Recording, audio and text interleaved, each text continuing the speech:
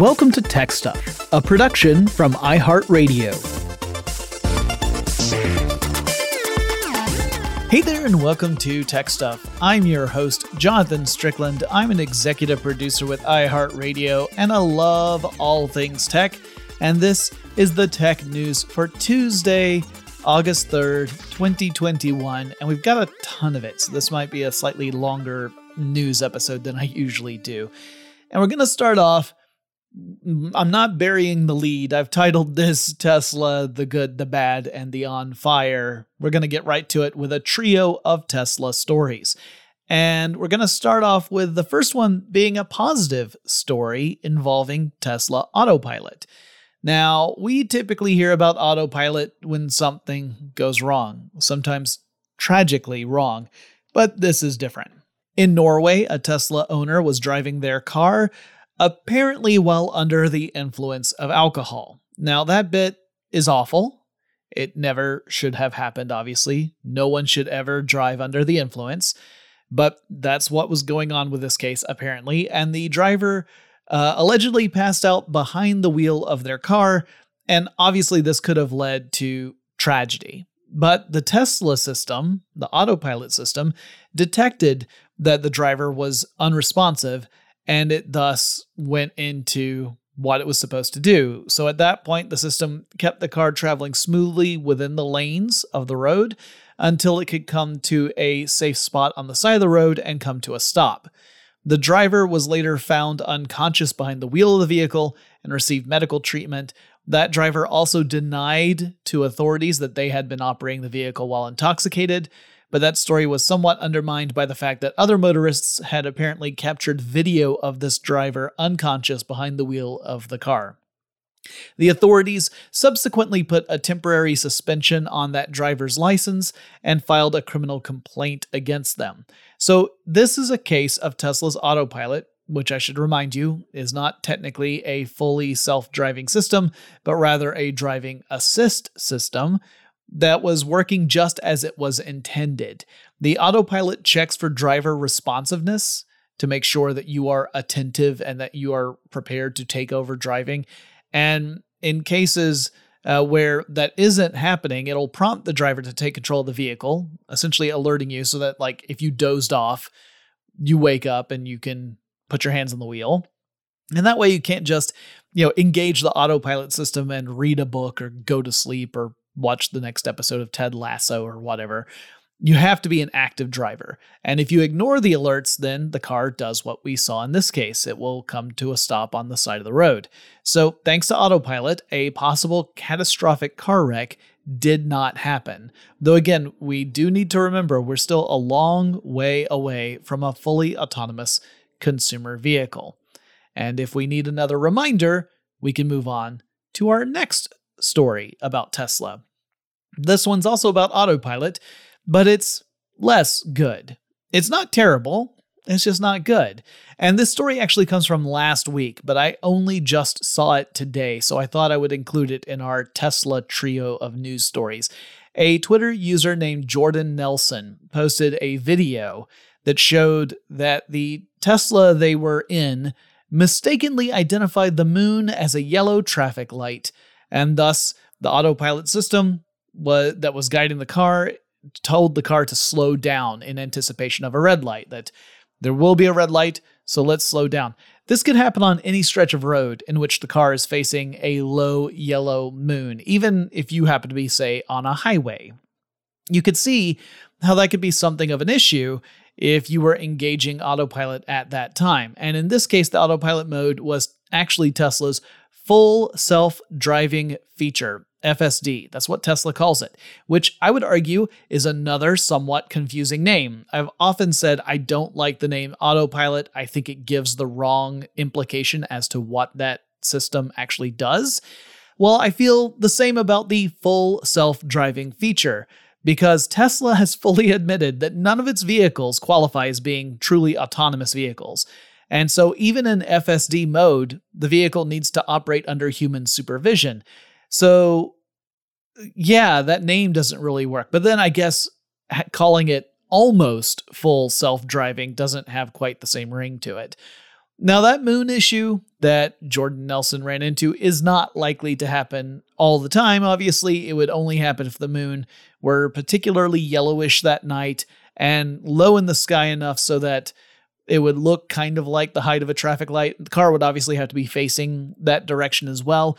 But this does illustrate how the challenges of developing autonomous cars can include stuff that we humans just wouldn't take into account, right?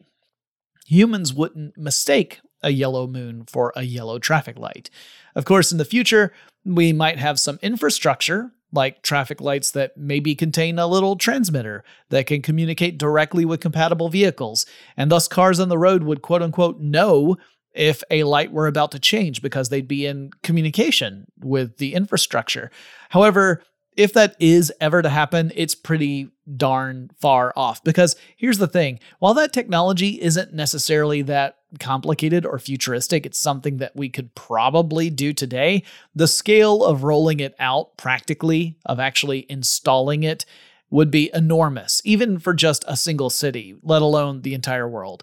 But a feller can dream, can he? And now our third Tesla story, rounding them out. Last Friday, Tesla had a true disaster on its figurative hands. A Tesla Megapack battery, which is a 13-ton lithium battery, caught fire. Now, the Megapack is meant to store electricity for utility-scale projects. Like, imagine you've got some sort of huge work site and you need to supply electricity there. Or maybe you've got, some form of electrical generation facility and you need a place to store excess electricity. That's sort of the kind of thing we're talking about. This isn't a car battery or anything like that. It's orders of magnitude larger than that. Anyway, one of these things caught fire on Friday in Australia, and it took 4 days, 30 fire trucks, and 150 firefighters to extinguish that fire. Now, if you remember back when Samsung had issues with the Samsung Galaxy Note 7 battery, which exploded in several different instances, you remember how that issue was incredibly serious, right? The reaction is violent. It can be deadly. It also can release a lot of toxic fumes.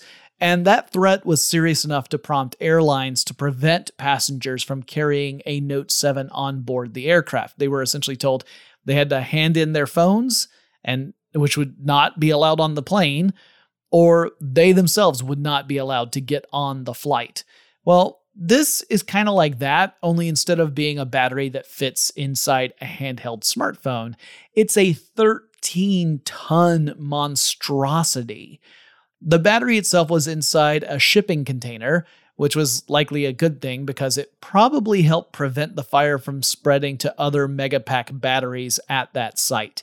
Because if there's anything worse than one 13-ton battery catching on fire, it's a bunch of them doing it.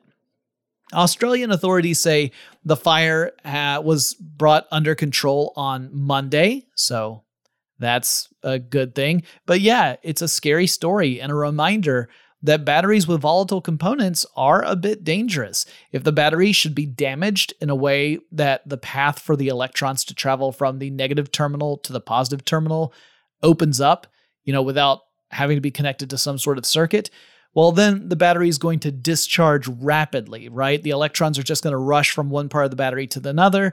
This will end up causing the battery to start to heat and then overheat, and that can lead to issues like a fire or explosion.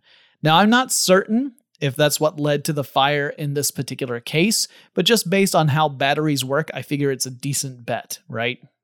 If you create a shortcut or a short circuit between terminals, then this is the sort of thing that can happen. Moving on from Tesla, a cybersecurity firm called Threat Fabric reports that the company's researchers have found instances of Android apps downloaded from the Google Play Store that are attempting to steal banking login information. This malware, which the firm has called Vultr, which is like vulture, but without an E at the end, essentially takes a screenshot when someone uses a bank app to log in. So you launch your bank application, and the malware notices this. It detects the data entry form format, and it uses the screenshot coupled with a keylogger, so a program that records keystrokes in order to get the username and password for whatever that application is. And as I said, it's mainly banking applications. Then the malware uses the phone itself to send that data off to whichever computer the hackers are using to gather login information. The researchers found that most instances of this did seem to target banking information, but some were also apparently logging stuff like social media account logins. And so far, it looks like this malware is mainly concentrated in Europe and Australia. The cybersecurity company suggests that Android users install antivirus apps to try and detect if you happen to have any malware on your phone, because it can be a little tricky to figure it out if it's on there just by yourself until it's too late.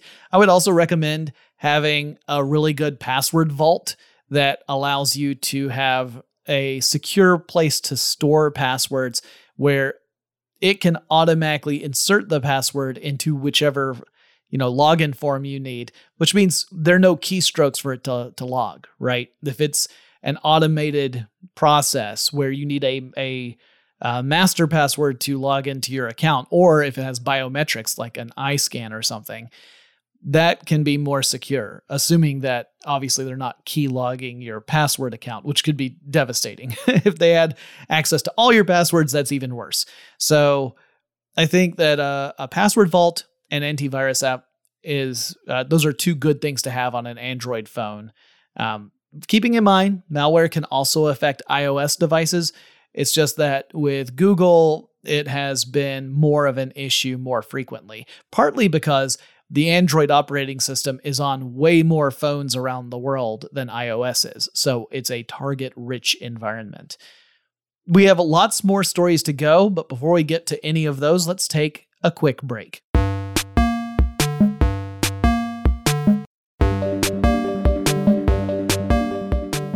I got a question for you, dear listener. This is Back Into the News, and my question to you is, how much are your biometrics worth to you? How much would a company need to pay you in order to, say, register your fingerprints or your retinal scan or maybe a palm print? If your answer is $10, well, I have some great news for you. At least if you happen to live somewhere close to one of Amazon's checkout-free stores. So the company is offering a $10 credit to customers who allow their palms to be scanned by the company and then linked to their Amazon accounts. And the idea being that then the customers could walk into one of these Amazon stores, they pick up whatever it is they want, and as they're leaving, they just scan their palm and that links to their Amazon account, and payment is automatically transferred to Amazon. And that's it. That's the payment. You just, you Jedi style wave your palm and say, these are the apples I'm looking for or whatever. And you can go on your merry little way. As you might imagine, this move has prompted a rather divisive response. There are some people who just shrug their shoulders and say this is just tech creating a convenient method for transactions. And that's kind of cool. And I like the idea of being able to do this without having to fumble for a credit card or put in some sort of code for a transaction.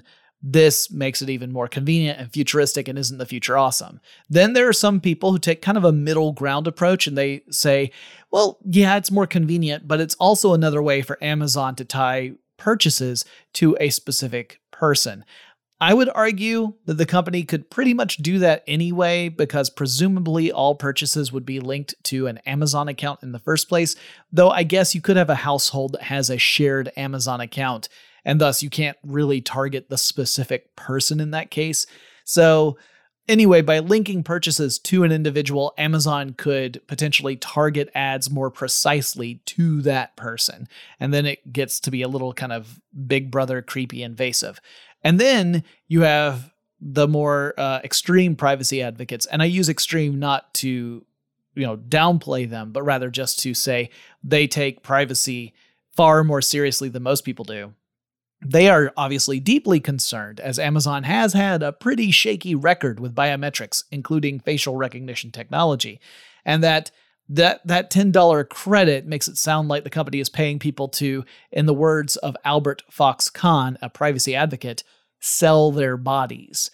That doesn't sound great. Khan also pointed out that with many aspects of your life, you can make changes if you need to get like a fresh start. Let's say something terrible happens. Maybe you made a terrible mistake and then you had to go to jail for it. Maybe you were, mistakenly identified for something. Maybe you just need to start over because of your life experiences. So you could move across country. You could change your name legally. You could try and start out fresh, but biometrics stick with you and could potentially link you back to a time that you would rather leave behind. And I figure that I'm actually falling somewhere in that middle camp where I'm not 100% sold on the convenience over privacy feature, but I'm also not quite so dystopian in my mindset as some privacy advocates are. And I want to just point out again that that's just me, and that could be a failing on my part. I might be giving this far too much credit, and that maybe I do need to be as paranoid or as passionate is probably a better word as some of these privacy advocates are. So I'm not saying they're wrong. I'm just saying that's not where I'm at the moment. Moving on, the United States Air Force, specifically the Special Operations Command, commissioned a study from the RAND Corporation to look into the issue of disinformation campaigns online. As Popular Science reports, disinformation is a deliberate attempt to mislead a target, like a target audience, by feeding that target a false narrative of some sort. So it is purposeful. Misinformation is something that could be passed on by accident. Maybe you omit certain facts and not necessarily on purpose. Or maybe you just get something wrong in the communication of it and it becomes misinformation. Whereas disinformation is done on purpose with the intent to mislead. Well, the report gives a pretty dismal assessment of the US government's response to disinformation campaigns, calling it dubiously effective and fractured and uncoordinated. So the takeaway is that the entities behind these disinformation campaigns, such as various Russian operatives and Russian troll farms, they tend to operate in a way that makes them seem highly organized and accurate in their targeting, whereas the response to these attacks is slipshod and inconsistent. The report also found something that I think a lot of people are probably at least, unconsciously aware of, which is that these disinformation campaigns don't necessarily invent issues out of whole cloth. It's not like they create a story and push it out there and just hope it takes hold. Instead, they usually leverage existing gaps that are in philosophies within the United States, and then they exacerbate those gaps. So, for example, before the pandemic even happened, there was already a community of people who were distrustful of vaccines, the anti-vaxxers. And they're not just in the United States, obviously. There are anti-vaxxers everywhere. And much of that initial distrust here in the United States hinged upon published works in respected journals, but later those works got retracted because people discovered that the actual results that were reported had been falsified, that the papers that had been published themselves were disinformation. And yet that distrust remained. The distrust toward vaccinations remained within that community, even though the supposed evidence that supported that narrative had been proven to be false. Like, they had already bought into the idea, and it didn't matter that the foundation for that idea turned out to be false. Well, disinformation campaigns pounced on that existing undercurrent of anti-vax fear and fed into it, creating doubts about the COVID-19 vaccines, spreading fear and uncertainty and doubt, the good old FUD. RAND evaluated the Air Force's very young 14F Information Operations Division, something that has really just recently come into its own. In fact, the first trainees of that division graduated very late last year.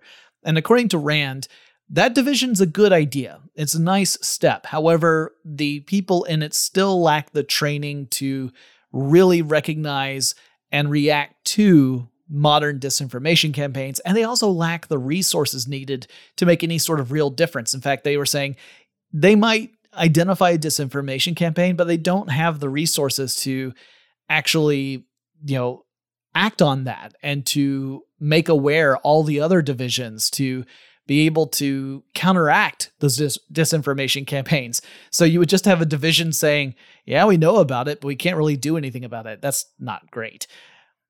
And while that assessment was specifically aimed at the Air Force and disinformation campaigns that could impact, say, military operations, I'm pretty confident to say the same is true across the board for disinformation campaigns in general. We are, as a rule, sorely underprepared and underprovisioned to deal with them. And that's why they can be incredibly effective, because we don't have the resources to deal with them. And people who buy into these disinformation campaigns can become evangelists, and effectively they become unwitting agents of the disinformation campaign itself and spread it further. Disinformation really in itself is like a virus, and there is no real vaccine for it apart from critical thinking skills. So as always, I advocate to you to exercise critical thinking and compassion.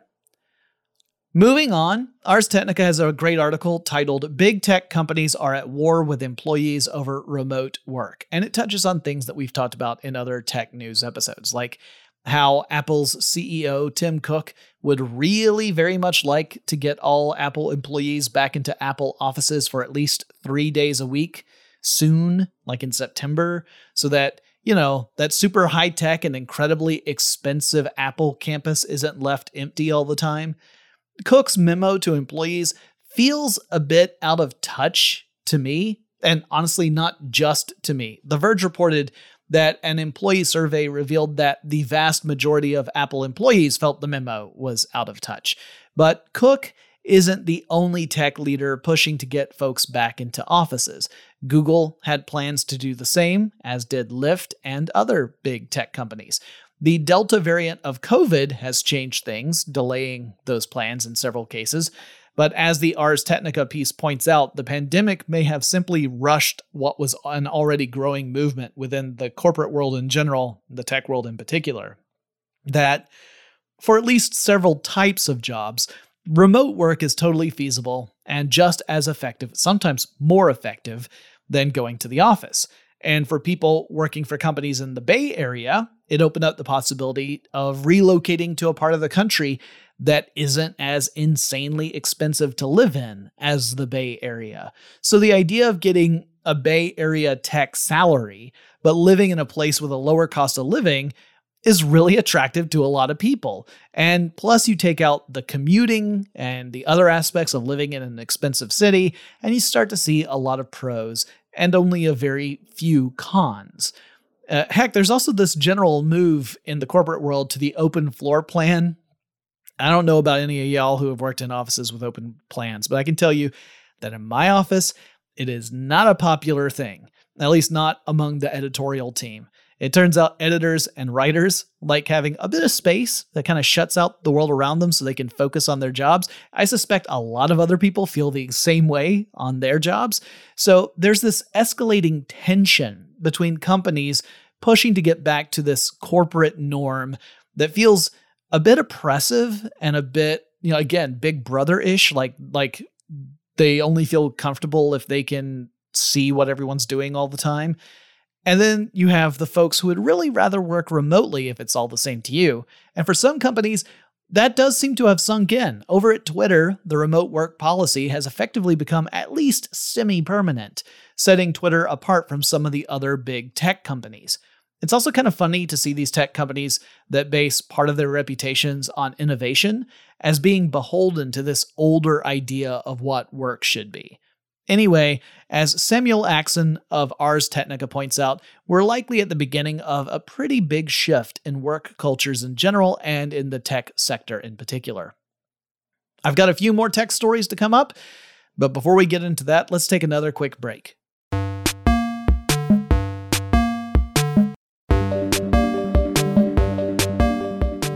Now, if you've been listening to my tech news episodes, you might remember one that I talked about last month, I think, in which the video game publisher Electronic Arts was hit with a hacker intrusion, in which the hackers were able to steal a good amount of digital information. By a good amount, I mean nearly a terabyte of data, like more than 750 gigabytes of information. And that included, as it turns out, the source code for the company's FIFA 21 soccer game, or football if you prefer. FIFA is the most popular sports video game franchise in the world, so it represents a really important cornerstone for EA. Now, the hackers said that they would sell back this information to EA to the tune of $28 million, but EA did what I frequently say is the best course of action. It did not pay up. EA did not play ball with the FIFA thieves. And when that happened, the hackers ended up dumping their stolen data on the dark web. It sounds like they were first trying to sell that off to any buyers, but they couldn't find any because that source code actually isn't that much use unless you want to try and run your own illegal FIFA servers potentially. That has pretty limited appeal. There's not like a lot of profit out of it. EA has said that while that source code was grabbed, the hackers actually didn't access any databases containing customer information, which, would have potentially been far more valuable to a thief than the source code would be. So player information was still safe. And the company also updated its security systems and practices in the wake of the attack, which that attack involved both some techno-wizardry as well as some good old-fashioned social engineering. That's when you trick someone into helping you infiltrate a system. Something that can often surprisingly be pretty easy to do. Now, I may have to do another episode about Electronic Arts because, that company has had a rough history. In fact, there have been years where that company was voted as the worst company to work for. But this is a case where I would say that the company did the right thing. Sticking with games, let's talk for a moment about what's happening with Tencent. That's a Chinese holding company that owns a bunch of stuff, including a major stake in several video game companies and studios around the world, not just in China. Well, back in China, the Chinese media referred to video games in general as sort of a spiritual opium and suggested that obsessively playing games was ruining the children of China, with Tencent's game Honor of Kings getting special attention in the article. Tencent then saw its stock prices take a beating, plunging as a result of this scathing attack. In fact, the company lost around $60 billion in valuation because of the drop in stock price. The company says it will now limit minors' access to its video game, and there's no doubt that video games, especially mobile games, set up a challenge and reward cycle that encourages continued play. That's like a basic element of game design for these kinds of games. Games that monetize through in-game purchases only succeed if players want to spend more time in that game and get access to more in-game features or content, and so spend money to do so. So there definitely is something to the fact that games have an addictive quality to them. So the report is not completely off base. However, it's also interesting for me because seeing the Chinese media take aim at a Chinese business is sometimes a little unusual because both the media and the businesses in China have strong links back to the Chinese Communist government. The Communist government is essentially integrated into every major system in China. Then again, this could just be an issue in which the reporting is just sincere. It could just be a sincere reporting on that social problem. Or it could also be an issue in which the Chinese government is a little bit concerned that some of these huge companies are getting powerful enough to have their own authority that in some ways can rival that of the Chinese government's itself. Maybe it's a combination of a lot of these things, but it's kind of fascinating to me. And what's also interesting is that the kerfuffle meant that for a brief period, Tencent actually found itself knocked off the most valuable company in Asia, though it did regain that throne. Meanwhile, in space, last week there was an accident that affected the International Space Station. A Russian module called Nauka docked with the station last week, and a few hours after it had docked with the station, it started to fire its thrusters accidentally. It was unplanned, and that caused the space station to start to move out of alignment and led to a loss of quote-unquote attitude control.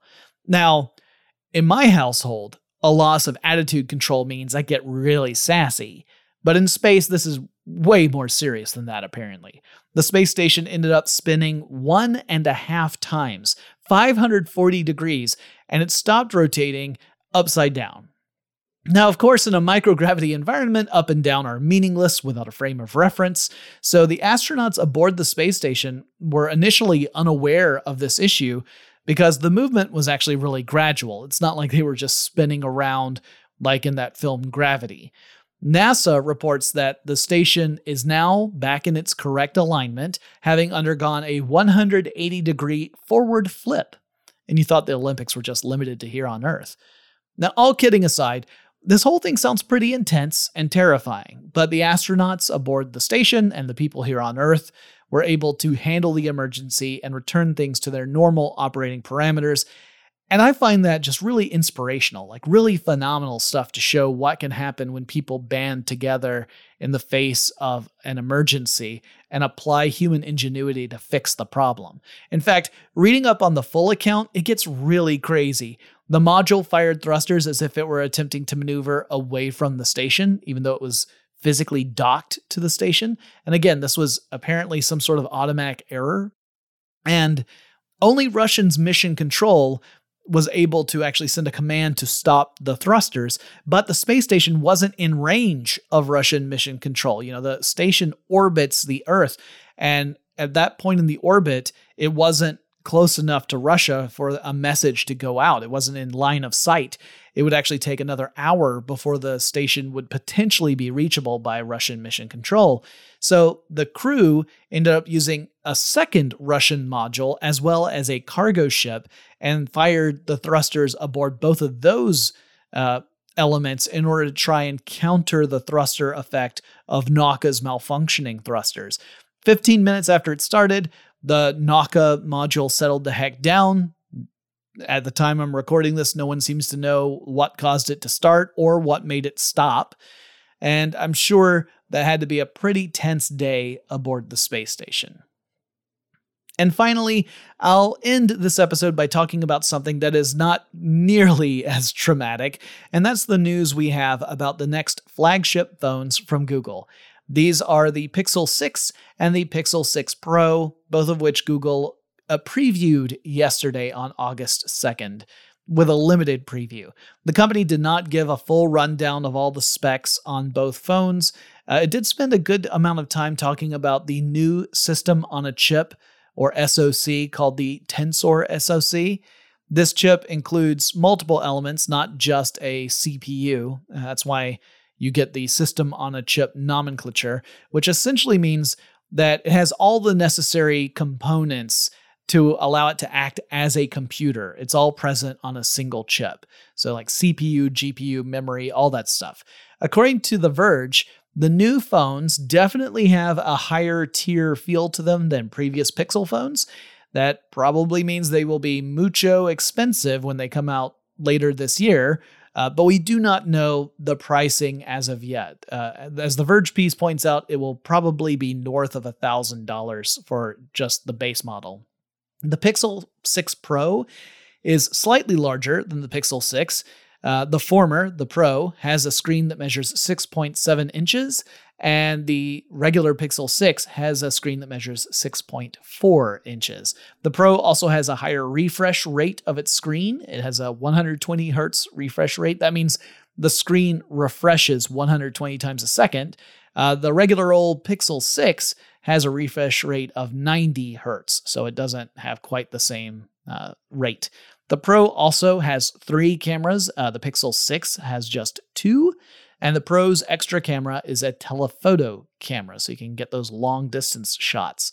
The new phones will also incorporate AI features in some ways that I don't fully grok yet. I know that some of it relates to photos, which is good. Like if you have a telephoto lens on a phone, having AI to help counter stuff like jitter is really good, because otherwise you would get a lot of very fuzzy images if you were trying to take long distance photos and you could not correct for just the general motion that most of us have when we're holding stuff.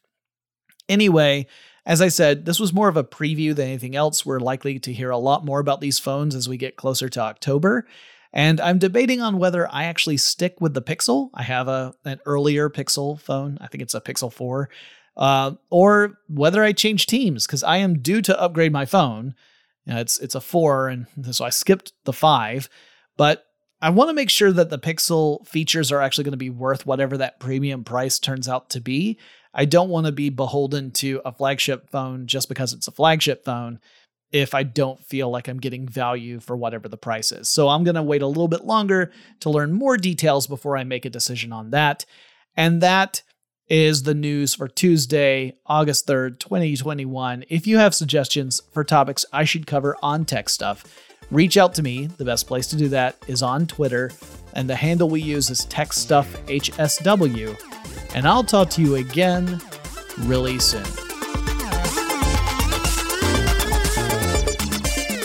Tech Stuff is an iHeartRadio production. For more podcasts from iHeartRadio, visit the iHeartRadio app, Apple Podcasts, or wherever you listen to your favorite shows.